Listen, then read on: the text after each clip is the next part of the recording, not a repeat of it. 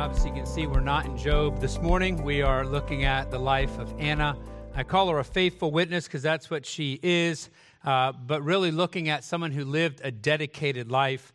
I was reading a book this week. It's filled with daily stories of the lasting and grounding effect women have had in the advance of the gospel. And the short biography for May 13th was of Isabella Graham and her daughter, Joanna Bethune. Isabel was widowed at the age of 30. She had 3 daughters under the age of 5, and she was pregnant with her son. Her husband, who was a British surgeon, they were living in the United States, and so when he passed away, she moved back to her native Scotland and actually took a job being the administrator and teaching at a boarding school, at a very large boarding school, and came back to the United States only because it was John Witherspoon, who was her former pastor in Scotland and now the president of what is now Princeton University, had encouraged her to return to the U.S., and so in 1789 she did. She came back to the States, moved to New York City, and established a school for young women. Through the years, she was very active. She established many, would be what we call nonprofit organizations, benevolent societies is what they would call them, to help poor widows with small children. She started another society to help orphans and a bunch of other opportunities she took. Now, her daughter, Joanna, had moved back with her to the States, and with her mom, she would be involved in all these charitable organizations. She ended up marrying a guy named Divvy Bethune, thus her last name. He was a Scottish immigrant who ran a import-export business out of New York City, and he generously supported the work that his wife and mother-in-law were involved in. In the course of business, Joanna and her husband went to England, just obviously import-export, so they're taking care of things, and they encountered what was called Sabbath schools or Sunday schools there, run by Robert Raikes, schools to train poor children who were not given an education at home, nor were they given any spiritual instruction. Oftentimes, these were factory workers who had only Sunday off. And so as they saw that, they had a passion to come back to the States and actually start some of these schools in New York. So in 1803, Joanna and her mother started a Sunday school class in New York City, and then on top of that, encouraged other women to do the same. Now, what they were teaching kids to read and write. They taught them scripture memorization. They taught them hymns and catechisms, and basically they were teaching them to be educated, to be able to advance, but also to know Scripture and to grow in the Lord. Again, kids who had no education nor spiritual instruction at home. At the beginning, as is often typical, the clergy were not okay with this, probably because they didn't start it, typical thing, but they were worried about the rights of parents and the rights of the church. But even with their somewhat disinterest in this, the Sunday school movement kept growing. By 1816, Joanna felt there was a need to have an organization to encourage the development of more Sunday school classes and to encourage more Sunday school teachers. And so her husband told her this. It was in a letter. It says, "My dear wife, there is no use in waiting for the men. Do you gather a few ladies of different denominations and begin the work yourselves?" And isn't that the same today, right? No point waiting on the guys. They're going to sit on their hands. And that's what her husband said. So on January 24th, 1816, she organized what was called a Sunday School Union, and within 6 years, they had 600 teachers in New York City and were teaching 7,000 kids a week, with 30 graduates from their work already training for ministry. And I wrote down here 2 women who, with their own initiative and without undermining Scripture, so when you look at the clergy being upset, it was not a biblical reason they were upset, with their own initiative, launched out to train children for life in Christ, and in so doing had a tremendous impact and influence. I wanted you to see something about these women. These were women in what I would call the normal flow of life. There's a widow of a surgeon who taught and administered for a living. She took over a school. She ran the school. She taught in the school. She comes to the United States. She starts a school. She runs a school. She teaches in a school. But on top of that, she went ahead and got involved in organizations to help people who are struggling, people like herself, a poor widow, and different things, and got involved in the Sunday school movement. I look at Joanna, who is married to a regular businessman, import-export business, a business that she and her husband both use for the purpose of God's kingdom. You know what's interesting? I know nothing about her husband's business. I don't know what he imported. I don't know what he exported, but I do know this. he was involved in a Sunday school startup in the United States. He encouraged his wife. He supported his wife. He walked alongside, and they did these things together. But I want you to see something here. They used what they had for the purpose of God's kingdom. Regular people with full-time working lives, dedicated to God's work and sold out for his purpose, using what God had given them for the work of the ministry. And if you look at their lives, say, wow, how in the world do people get like that? Well, if you open Scripture, and we're at one right now, you find plenty of great examples of that type of dedication from the people in the Bible. And what's interesting, especially women in the Bible, when you look at Christ at the cross, the men are gone, the women are there. When you look at the support of the ministry, the bulk of the people supporting Christ's ministry as he walked on earth were women. And so as we walk through this and we dive in, we're looking at a specific person this morning, and it's Anna. I've been fascinated by her. One, it's just 3 verses. There's no reference to her anywhere else in Scripture except here in Luke. And we talk about Anna, 3 verses given to her, but a lady living a dedicated life. And here's what's fascinating, a witness of the Messiah's arrival. And you might say, well, Kenny, a bunch of people witnessed it. And by that I mean this. Luke, the historian, in recounting, as he's inspired by the Holy Spirit, the last person he lists as somebody to prove his proof text, his proof person, is Anna. Anna is the final witness of the Messiah's birth, the highlighter, the mark that's there. And so I want us to kind of look at Anna this morning, and the idea is this. Can we pull from her life characteristics? One, I hope that we can apply to everyone. Ladies can apply it, but also the men can see what she did in her life and what was unique about her life. And there's components of her existence that we all are not going to be able to emulate. She lost her husband after 7 years of marriage. She's 84 now, depending how you read the Greek. She's 84. She's been a widow for 84 years. It makes her either 100 or 84. She's an older lady, and so not all of us are going to walk the same path she did, but we can emulate her characteristics. Now, we're introduced to her. We're told out of the gate that she's a prophetess. And I want to give the meaning of that word. In the New Testament, it was a woman who spoke the word of God. She was uniquely devoted to proclaiming God's truth, not as a preacher standing in front of a group of people, but as she ministered in the temple, she was sharing the truth with everyone. So she was given over to God's truth. Her communication was for God's benefit. And so God calls her a prophetess. She is a proclaimer of God's truth. She was a daughter of Phanuel from the tribe of Asher. She was elderly. We know that. She had been a widow for at least 60 years, married for only 7 before losing her husband. And she was, it says, always at the temple. And we'll talk about that in a little bit. Luke wasn't saying that as like she's always at the temple unless she's home, but she was always at the temple, as in she was always there and lived at the temple. I want to give us a little context of these 3 verses because this is a line of witnesses. So after Christ's birth, you're going to see him being dedicated at the temple. And that's what's happened. Jesus is brought to the temple by his parents to be dedicated. And really the word is presented to the Lord because he's the firstborn. And so he should be presented to the Lord by his parents. And there they encounter a man named Simeon. And Simeon is an interesting character because he had a special revelation from the Lord that he would see the Messiah before he died. Now, he also ministered at the temple.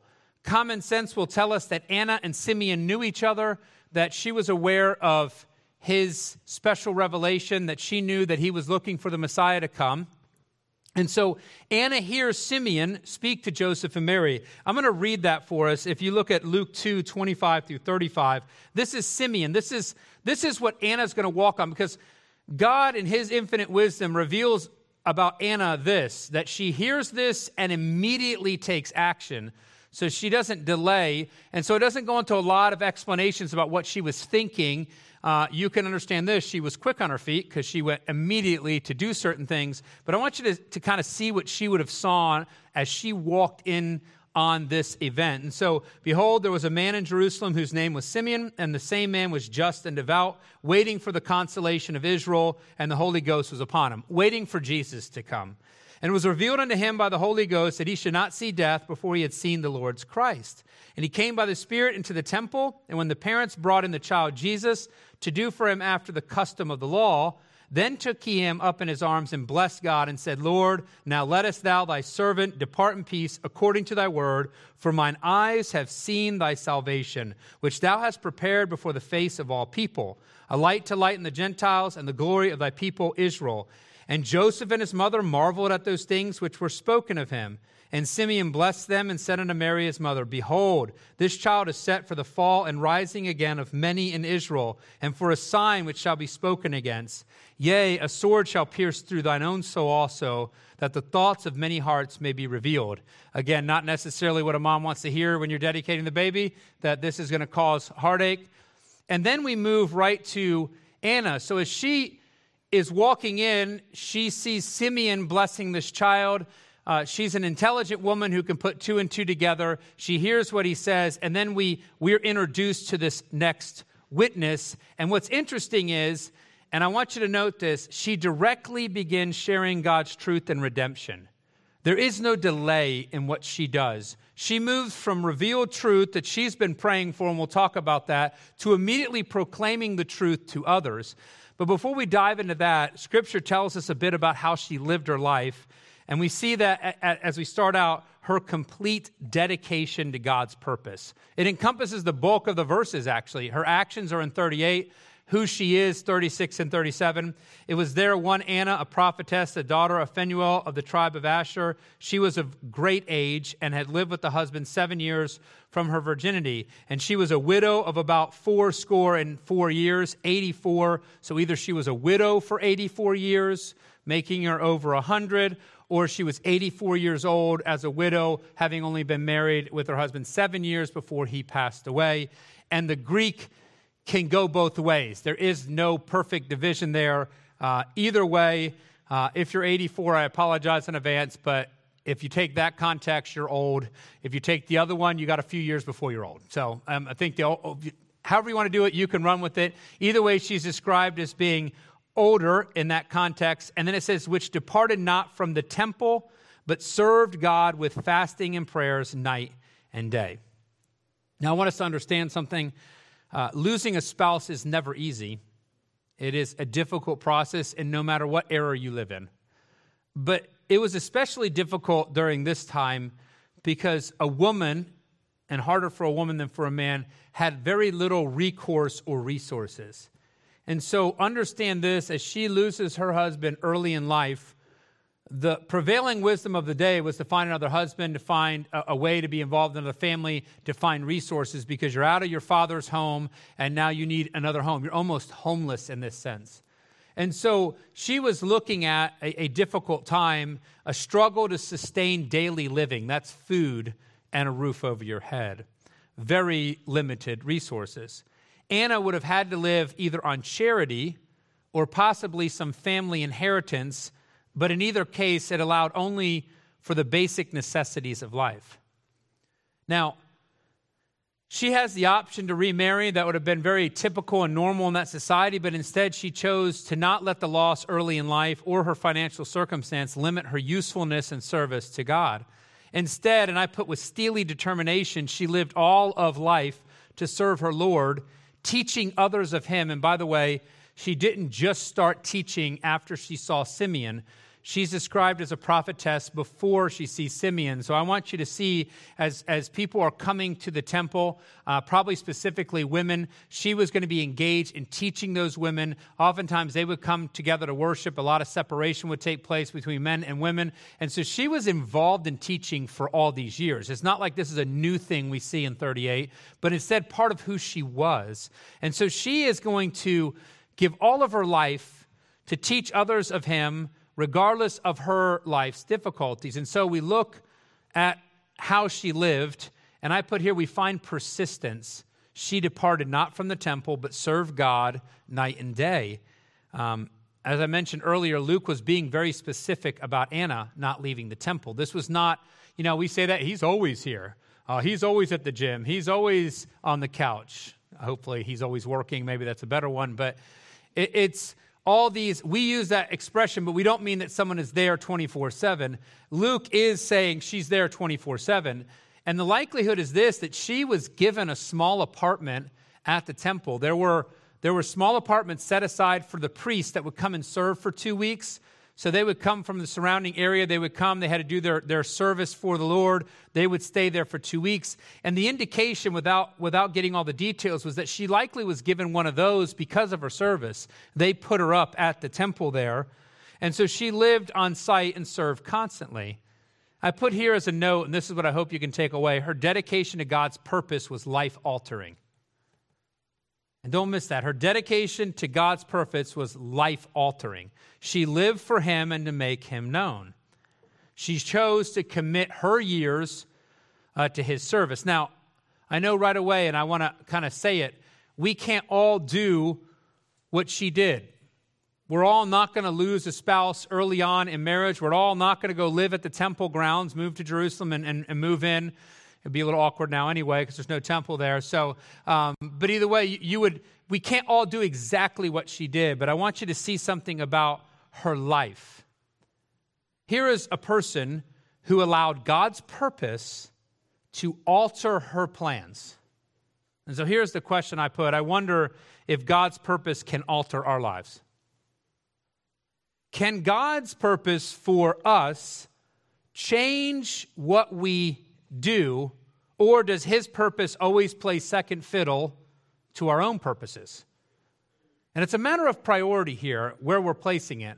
Because the easiest thing is to say, I'm not Anna, I haven't lost a spouse, I don't live at the temple, not for me, someone else will do it, and I'll support her charitably. That's my way of getting away from this idea of God's purposes altering my life.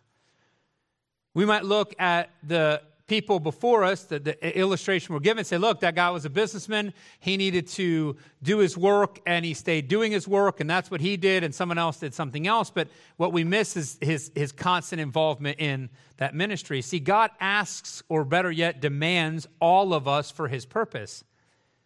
I know we live lives in this world. You accomplish careers. You own businesses. We enjoy hobbies. We enjoy vacations. And look, we're supposed to do that well. Whatever your profession is, if you're an engineer, then you should be the best engineer. Your work is a testimony to God and what he's given to you, the talents and skill and the education, and we do it with all of our passion and life. But the reality is can God's purpose alter your purpose? Can God use your engineering for whatever he wants it to be used for? Or do I take my career and say to God, my career first, then your purpose. My business first, then your purpose. My hobbies first, then your purpose. My vacation first, then your purpose. And look, I've touched on everything. None of you can miss this one, right? Because somebody has a career out here, somebody has a business out here, someone has a hobby out here. And look, Heather and I are going on vacation. So we've got all this covered here. What comes first? Or do those things take priority and God is second fiddle? And what Anna tells us when we look at being dedicated to God's purpose is that what God has given me, that I'm to do well, that I'm to execute well, that I'm supposed to be the best I can be at. God is not interested in sloppy work that's blamed on him. He's interested in the best work, but he's interested in your heart priority being fixed on his purpose. C.S. Lewis remarked this, if you're thinking of becoming a Christian, I warn you, you are embarking on something that is going to take the whole of you. And that's what we're supposed to live our lives like, where God takes the whole of us. See, Anna gave the whole of herself to God, but that persistence had a clear direction. It was given to a godly priority. She served God with fastings and prayers.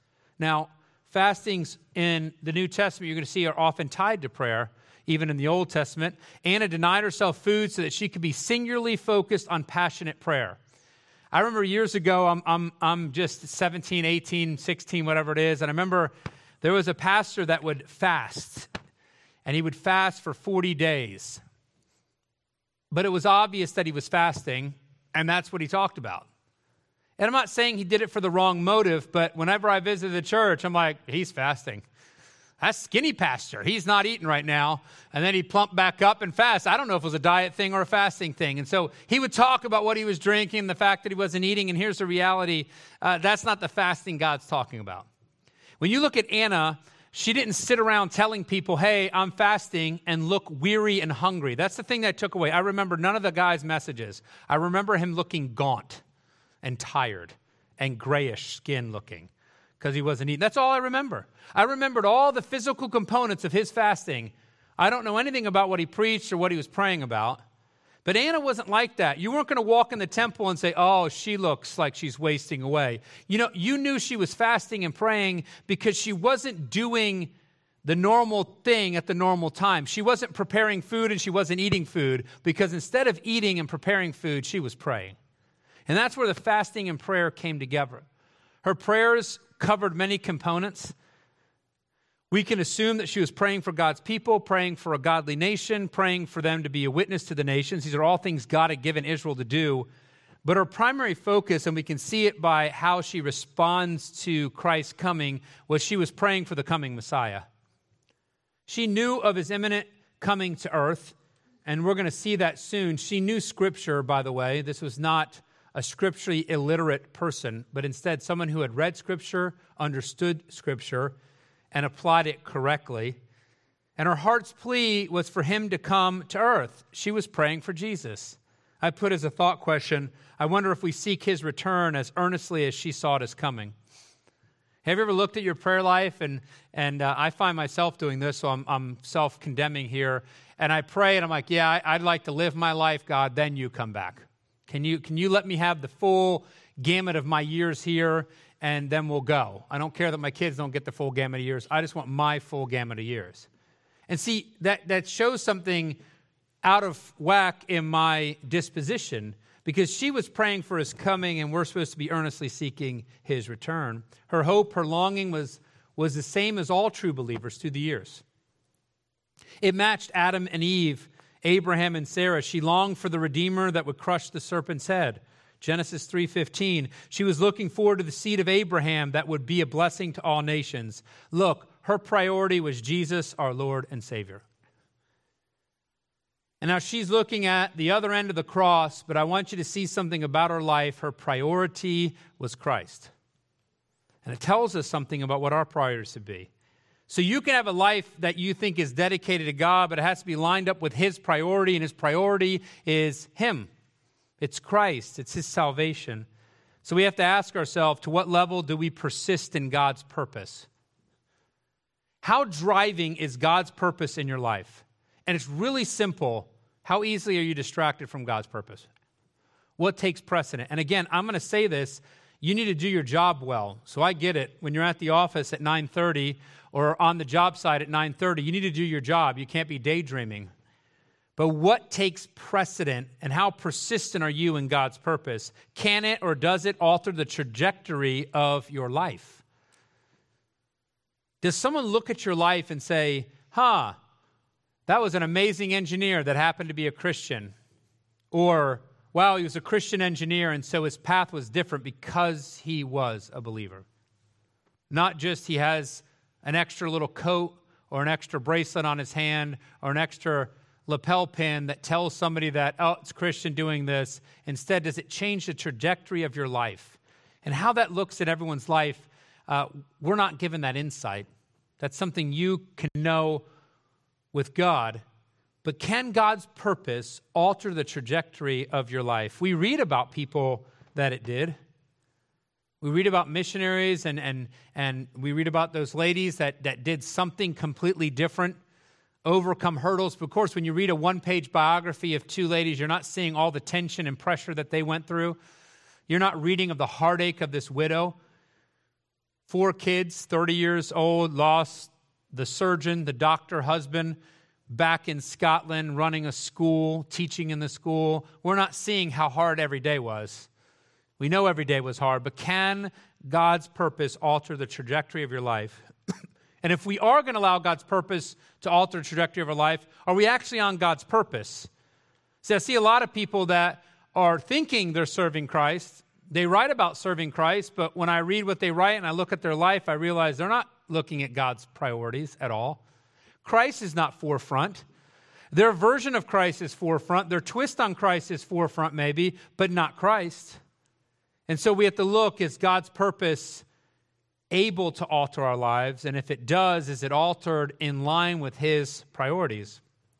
Anna was a woman dedicated to God's purpose, a dedication that remained fixated on Jesus Christ and his salvation. It was a dedication that she kept all of her life. We get to see the end of years of ministry. And we fast forward, and again, it's really easy to forget about all the days and nights in between. But all of that was grounded in her saturation in God's word. And this is a critical part of who she was. I'm just reading the first part of 38a, and it takes a little bit of thinking to see it. I want you to go all the way back to the introduction.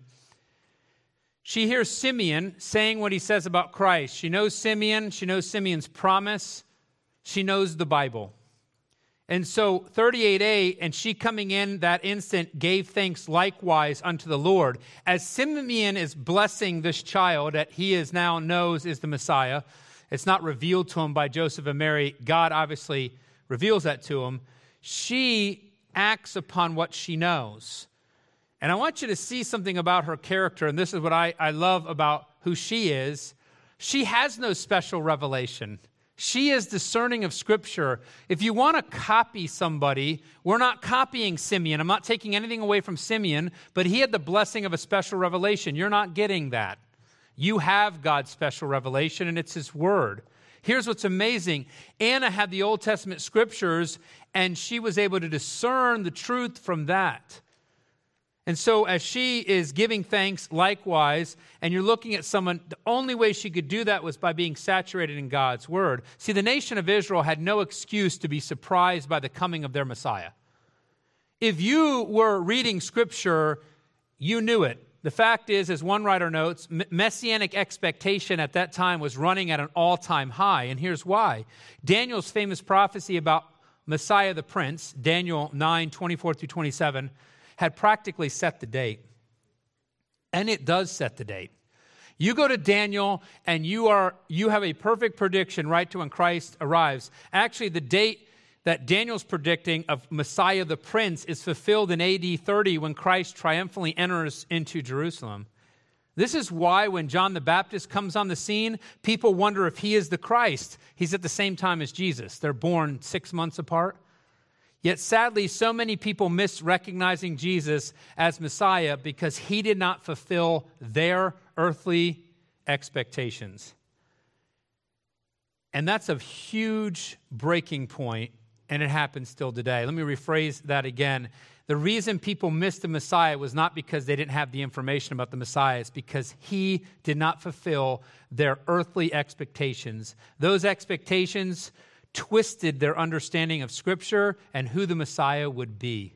And so when you read Scripture and you want the Messiah to be a political leader that frees you from Rome and gives you what you want politically. I want the nation back. We want to rule. We want the Messiah here. We want Rome crushed back. We want everyone else that's been pressing in on us. It's over. We're Israel. We rule.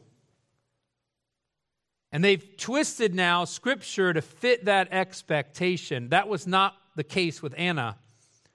She had discerned the truth of Scripture, and I underline that word in my notes. Discern. She was a discerning woman. She not only read Scripture, she understood Scripture. She knew what they meant. She hadn't polluted Scripture with worldly anticipation.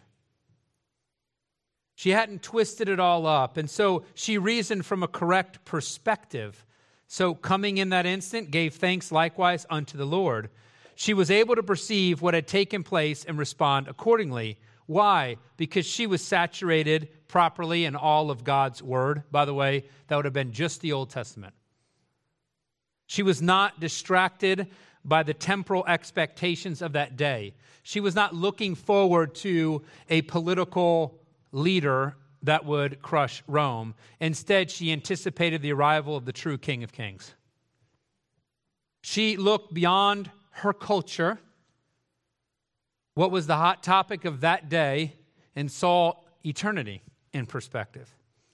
She knew Simeon and his expectation left for life to see Jesus, and was able to then actually know that for whom she had been praying had arrived. She had been praying for Jesus, and she knows that Jesus has come. Remember, all the focus of her prayers was the coming of the Messiah. And so she knew God's word, was saturated in it, and she was able to correctly perceive, that's the word discern, when the promised Messiah had arrived. I put here, do we have the right perspective on God's word? Are we saturated in it? So that's part one of the question. Are you saturated in God's word? To be saturated in God's word, you have to read it. You have to do more than listen to me preach about it, that's for sure. You have to be reading it day in and day out. It has to be part of who you are, part of your life. That is saturated. And then the second thing is it cannot be tainted with your worldly expectations. See, too often we come to Scripture and we have expectations for Scripture. We want Scripture to be a Band-Aid on our feelings. We want Scripture to be something that tells us a truth for the day that we can run with. And I'm not saying it's bad to have a Band-Aid for your feelings or have a truth for the day, but I want you to realize how you're approaching Scripture. You're approaching Scripture to do something for you instead of approaching Scripture to understand who God is and what He's done. And there's two different approaches to Scripture. You see, all of Israel is the example of someone approaching Scripture saying, now God, I'd like to read about a political ruler who's going to take over Rome. I found it. Look, it wouldn't take any effort at all. You want a faith? I can find you a verse to match it anywhere in the Bible. Give me 24 hours and I can find you a statement verse that will align with whatever skewed view you want to have. And that's what we see running rampant. But when you're truly saturated in God's word, as Anna was, you're going to walk to Scripture to find out about God, not find out about you. And to learn what He has done and His purpose and His plan for all eternity. And that's what she did. We too often, though, are wandering with our worldly expectations to the Bible and finding things we can pluck out and misapply. And here's the thing, you say, well, Kenny, I read the whole book, and the whole book seems to tell me exactly what I want. Yes, because you walked in with your worldly expectation, and you twisted God's word to say what you wanted it to say. See, Anna knew God's word and understood it correctly. And I'm going to keep saying this word. She was discerning. That's what discernment is. The ability to make a judgment about something, to accurately see it and apply it. That is what discernment is. And we're called, by the way, as believers to be discerning. So every single one of us is supposed to be able to go to God's word, not with our worldly expectations, and to see it and then to apply it to our lives correctly. So when the promised Messiah arrived, she lost no time at all before she began a constant proclamation of God's salvation. Look here. And spake of him, it closes out, to all them that look for redemption in Jerusalem. Now, I didn't put this in my notes, but I just remembered as I was saying it. Part of who she is that I love is that she doesn't sit around and wait. She didn't go sit in a corner and ponder a truth that she knew. She didn't hide out and revel in the fact that her answer prayers had come true. And this is not picking on Simeon at all. He's ready to die. Right? Lord, take me away. And he might have been ancient and he needed to get out of there, right? So I get that. But Anna, who is at least 84, sees the truth, and her role, let's go all the way back to how she's described, a prophetess, which, again, let's take it in context. She wasn't making predictions about the future. She was a person who proclaimed God's word and His truth. So who she is and her ministry at 84 or maybe 100-something, immediately, without any delay, she goes to make Him known. Now, I want you to know this because I know what my mind does. I think of her living at the temple, and I think she's a nun, right? That's just like, all right, she's at a convent. But that's not the truth of the temple. I wrote down multitudes came from all around the world. They came to sacrifice and worship. And actually, the first word I wrote was millions came, because that's the truth.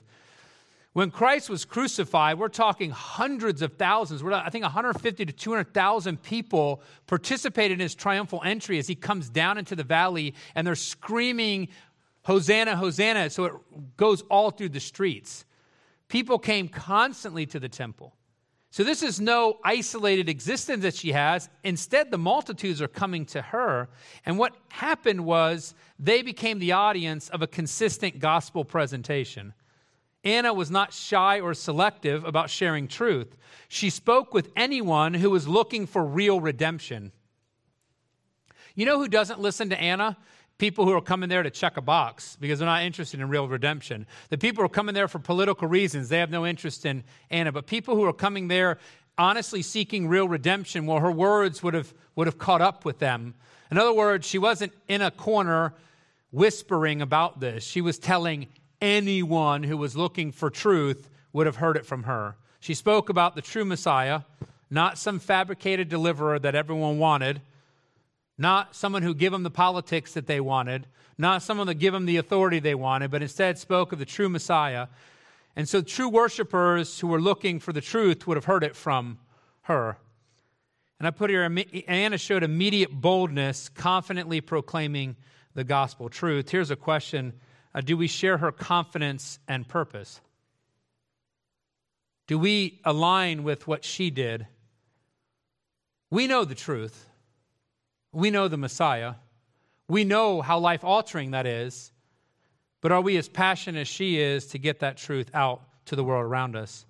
Here's what I love. She had prayed and fasted for the coming Messiah, and after his arrival, spent her time now making him known. Notice the shift. There's only 3 verses. We have very limited to pull from, but she spent all her time in prayer and fasting, and now she's spending all her time letting people know about the Messiah. I'm not saying she stopped praying and fasting. I'm just saying that we see a movement, and I am expecting the Messiah and praying for him, and when he's here, she didn't rock back on her heels and say, my job is done, but instead took the next charge forward, and she made him known now. And here's the question, are we making our Savior known? Are we proclaiming him to the world? Do people know it? Do they see it? If a true worshiper bumped into you, would they be pointed to Christ constantly? See, he is no less real and redemptive today than he was when she saw him. So let's proclaim him as boldly as she did. Anna completed Luke's line of witnesses of Jesus' birth, of the Messiah's arrival, and she could not wait to tell his story. And don't miss the significance of that. Every component of Scripture is important. We've talked about this. As you read through Scripture, don't miss the fact that she's the final witness brought to the table. That wasn't an accident on Luke's part. It wasn't an afterthought on Luke's part. It was a culmination of the witnesses that would have pointed to Christ. And he ends, and I love this, with somebody who is actively witnessing. Again, I'm taking nothing away from Simeon at all, so don't take this as a negative. But Simeon's job was to know that he would see Christ, and he proclaims Christ, and he says, God, take me home. This was my purpose. But see, Anna's purpose was a perpetual witness, and that's why you see her realizing the truth through discernment of Scripture and then making him known. MacArthur notes this, she thus became one of the very first and most enduring witnesses of Christ. She is the one telling people, this is redemption. This is what you've been looking for. This is what our scriptures have been telling us about. This is the whole story from Genesis all the way through. She is now the most enduring witness of Christ. She was dedicated to God's purpose, making his priorities forefront. She was saturated in God's word, able to discern and apply his truth because she was not distracted by worldly expectations. And I know I beat this over and over again into everyone's head. We did a whole spiritual boot camp on God's word, but come to Scripture and get rid of the garbage. Go to God's word to learn about God and what he wants you to do for him, how we should serve him, how we should worship him. We don't go to God's word to find out about ourselves and to see how good we are and how amazing we can do things. And so she removed all the distractions of her culture and all the worldly expectation, and Ked went to God's word and was able to discern and apply it. And then she was bold in proclaiming her Savior, passionate about making him known. So on Mother's Day, here we have Anna living a dedicated life for her Lord. Anna, fulfilled in Christ and passionate about him and his redemption. And that's what I want you to see in her life. Because oftentimes we can look at the dedicated service and we can extol the service, and that's exactly what she would not want us to do. She would want us to see why she served. And she served because she was passionate about Christ and about his redemption. And I put as a question, do we share her characteristics? You see, Jesus was the all for Anna. It was everything. This is why we live. This is why we breathe. This is why I function. Again, I know we're not going to walk the exact same path as her, but we are called to have the same priority as she did. And her priority was Jesus Christ. From her fasting and praying before his arrival to his proclamation afterwards, her priority was Christ because Christ was her all. And so my closing question is this: is he your all? If you're going to emulate Anna, then Christ is your purpose, and he's your priority, and he's your passion, and he's not second fiddle to your life and your agenda and your hobbies and your vacation, your business, your career, you name it, whatever it is. He's not second fiddle, but he's first priority. And that's what Anna teaches us. And what does her life proclaim? It proclaims somebody who was immediately proclaiming Christ, and what I love, continually proclaiming Christ. Let's pray together. Father, thank you for this opportunity we have to come together to study your word. We're grateful for the amazing biographies tucked into Scripture.